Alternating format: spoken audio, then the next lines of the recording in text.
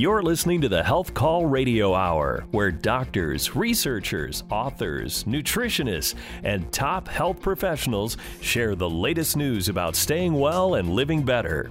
The information you hear today is not a substitute for professional medical advice, diagnosis, or treatment, but it's always timely, credible, interesting, and best of all, there's never a copay. Now, here's your host, health and wellness correspondent Lee Kelso. Great to have you here. I'm so glad you tuned in because today we are talking about your skin. It is the single largest organ system in the human body, and it's got a tough job to do. It has to keep all the bad stuff out and all the good stuff in. And when something goes wrong, there may be a need for you to see a doctor. Do you need to see a dermatologist? Well, probably not, at least not right away. It can take weeks to get into a dermatologist these days, but patients of Dr. Jared Wegman, the founder of Indiana Direct Primary Care, well, they've learned that skincare is a key part of his membership-based family practice. And that's because he takes a special interest in keeping you well from the outside in. So I started in high school. I had some skin issues myself, and I had a dermatologist that I saw, and I was really interested in skin-related issues at that time. So I actually did some shadowing with my dermatologist, but even back when I was in high school. And I continued that through college and then as well through my medical training. I actually worked with him in addition to my normal residency training. I spent an additional month and a half with the dermatologist just to learn more about skin conditions, treatments, and things like that. It's something that I really have a special interest in. So what do most people get wrong about treating skin conditions? I think most people will jump to kind of over-the-counter things that they think may work for them. So, grabbing the hydrocortisone off the counter, grabbing Benadryl off the counter, especially the Benadryl. Guilty. Yep. The Benadryl creams are sometimes can do more harm than good. And oftentimes infection-related stuff comes up as well. So people treat it like it's a allergy or maybe a reaction to something, but it's actually infection, and it's something that needs to be evaluated and treated appropriately. Oh, let's back up and talk about each one of those issues. So a hydrocortisone cream is a very low intensity, low content of a steroid that's designed to kind of suppress inflammation, right? So how is that improperly used? So yeah, there's a lot of great uses for hydrocortisone cream. We use it all the time. There are specific prescription versions of it as well.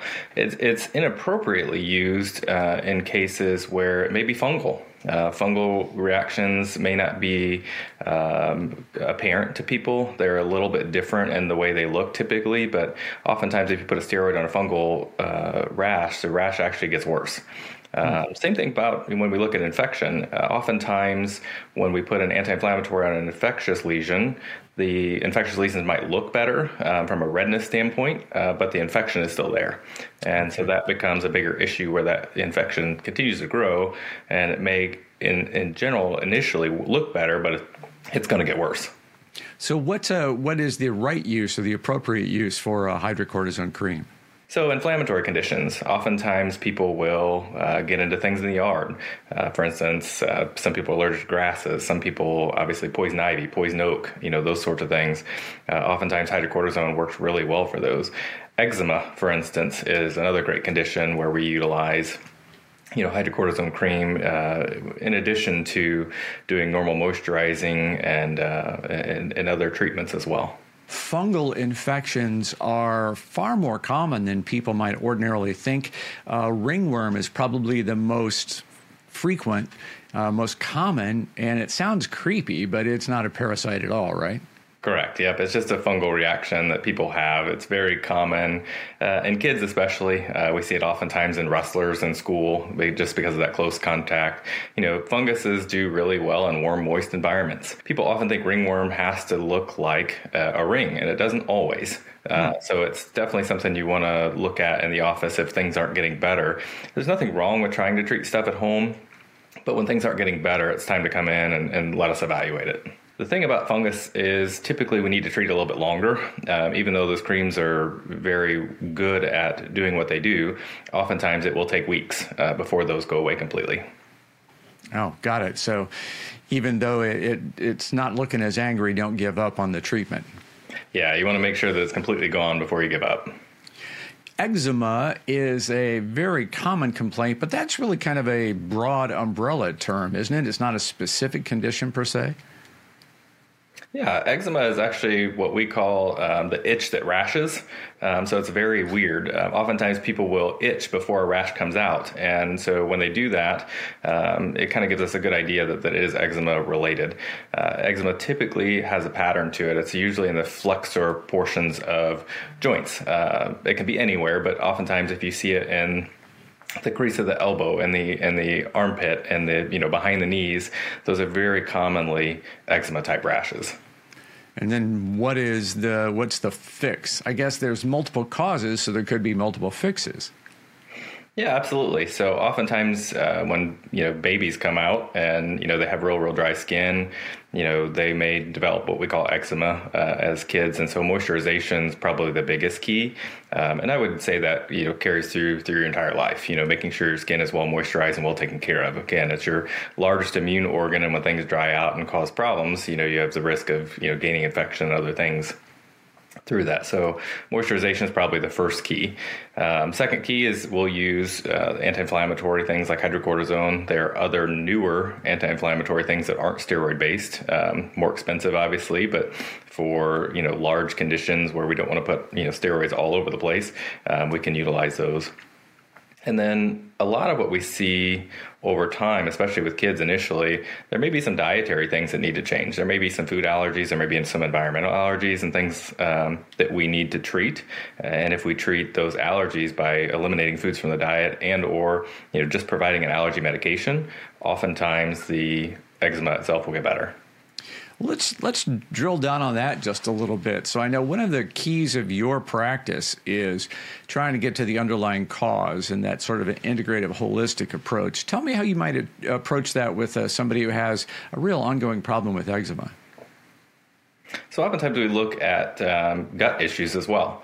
So people that have allergies oftentimes won't just have skin issues, they'll have gut issues. And it's not something they often bring up because they find it as pretty normal for them. It's something that they've dealt with for a long period of time and they just think it's kind of who they are. And so when we get into talking about those gut issues, we sort of dive into diet and what of the things in their diet may be causing that. Now, it's not always apparent. Sometimes I actually refer people off to do some testing for food allergies. And sometimes that starts with even the over-the-counter food allergy testings that you can get. There's a number of different brands out there. At least it gives you an initial idea. And then if we need to go further with that with some of the medical testing, then we can do that. But it's much cheaper to initially screen with some of those over-the-counter allergy testing kits. I'm kind of out of the loop on that. I didn't even know those existed. How do they work? So it depends. There's a couple that are DNA based. So it's like a cheek swab that you can send in. And there are a couple that you actually do a prick to your finger and put little dots on a card and send it in that way. So it depends on the test. Both of them are, at least an initial screen for these food allergies. Nothing's perfect, but these are again, for $120 to $180, I think, is what they sort of range. You can get a pretty good idea of things that you might be sensitive to. What type of foods typically will show up in those screens? So the big ones now, obviously, are milk, wheat, peanuts, or tree nuts of certain kinds. Those are kind of the big ones that you notice, but it will come through with fruits, strawberries. I mean, other, things that are a normal part of people's diet that you wouldn't think. And that is why if you live with skin conditions, a food diary can be important. When you have an outbreak, think back to everything you've eaten in the past 48 hours and jot it down. Dr. Wegman says you'll be surprised how many foods can trigger a skin reaction. We'll look into that and explain how paying a flat monthly membership fee to your doctor can help all of us with age-related skin issues. Stay tuned. We have more ahead here on the Health Call Radio Hour.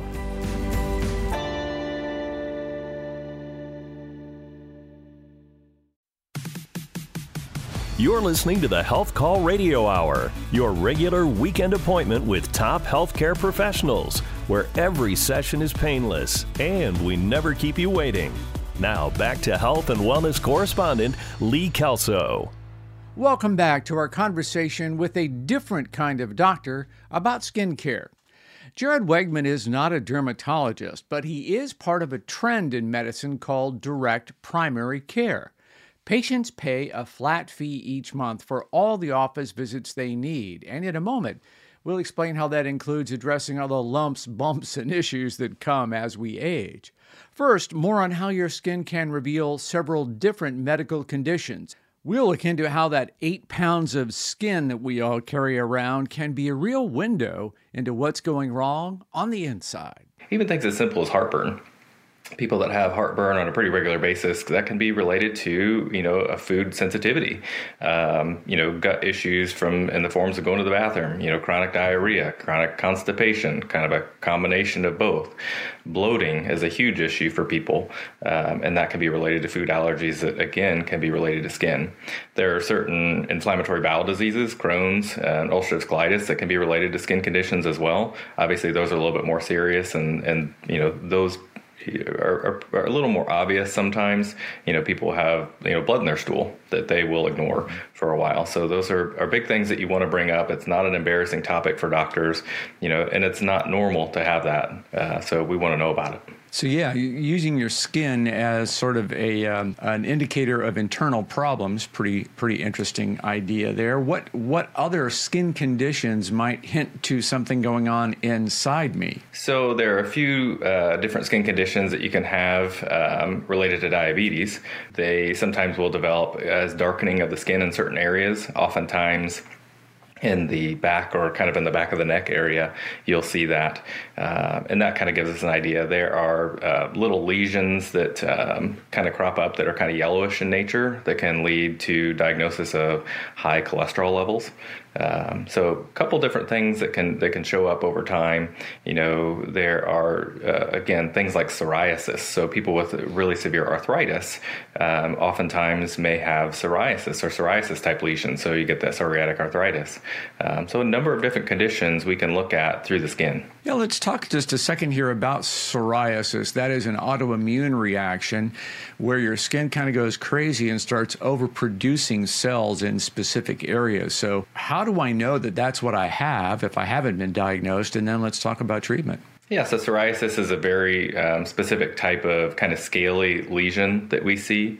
It's something that you probably can't self-diagnose, but you may know about it if it's familial. It oftentimes does run in family, although there's new diagnosis in families as well.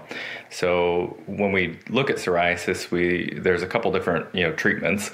One of the things that people might notice at home if they have psoriasis is that when they're out in the sun, their lesions oftentimes get better. So some people actually try to suntan or go to the tanning bed to try to help these lesions. That's not always the best thing, just from a skin cancer standpoint when you look down the road. But ultimately, it's something that people can look at and like, oh, my skin gets better when I'm out in the sun. Treatment-wise for psoriasis is very similar to eczema. We utilize steroid and some of the new non-steroidal anti-inflammatory medications. If it's bad enough, there's biologics now. So people with the psoriatic arthritis, for instance, that actually is destructive to joints. It's a little bit different than what we see with osteoarthritis. Osteoarthritis is just a general breakdown of joints over time. Psoriatic arthritis is actually destructive to joints, and it can, cause joint deformities over time. So, tackling that sometimes requires something more significant, like a biologic medication. Yeah, I'm going to call those the more serious skin conditions, but there are a lot of minor issues that you as a direct primary care physician can deal with a little bit differently. So if folks aren't aware, in direct primary care, at least in your practice, I happen to be a member, so I know. I pay a flat monthly fee, $99, and then I have access to you and all the services you can perform in the office at no additional charge. So explain to me how that comes to a benefit as I'm dealing with skin-related issues. Sure. So there's a lot of annoying little skin issues that people have. Skin tags, for instance, they're just these, kind of little tags of skin that hang off, oftentimes in areas of skin that have rubbing. So whether that's under the arm, at the neckline, people will develop these. They tend to be familial too, although, again, anybody can get them.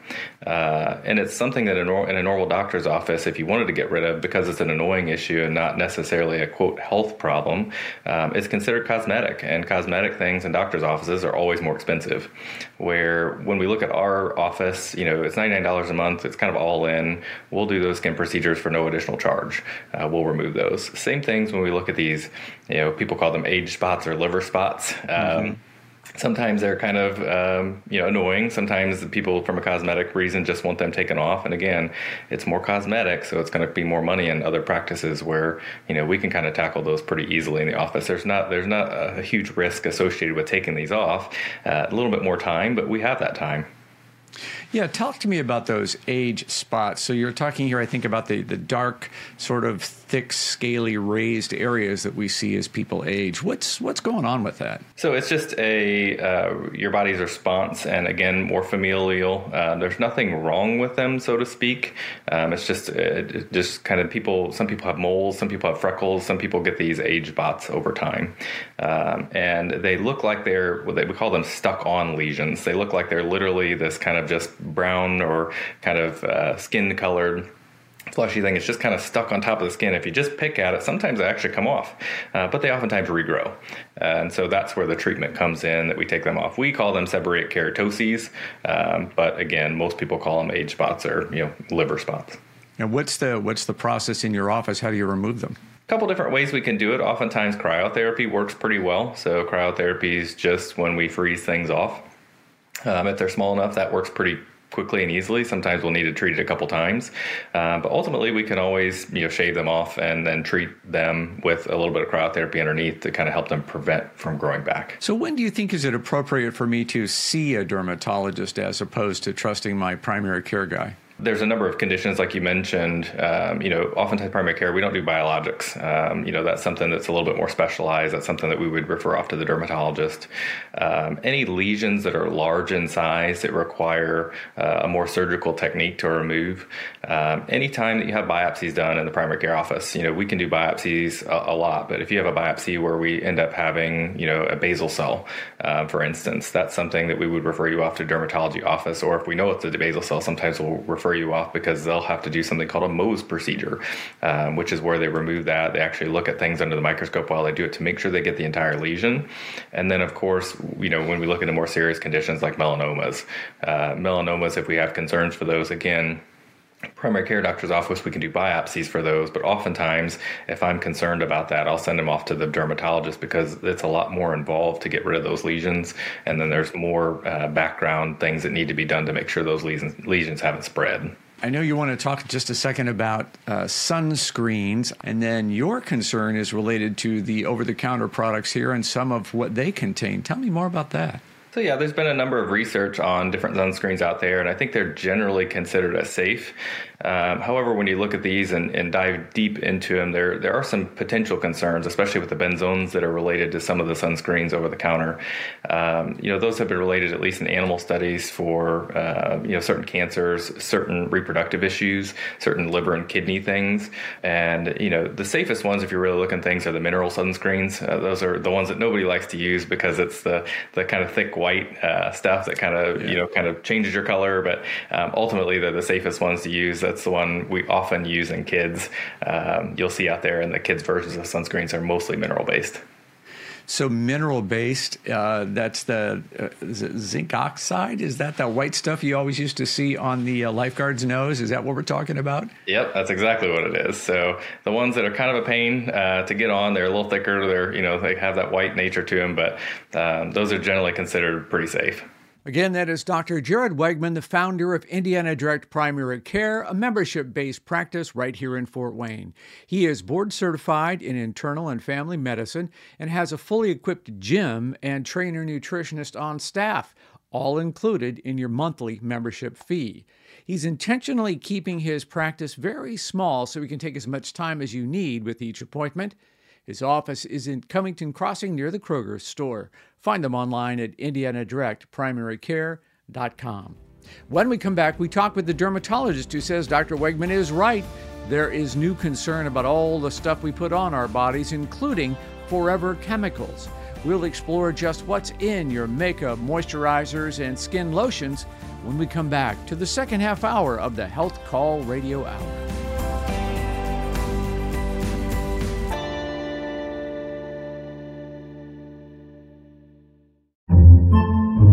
Podcasts by Federated Media.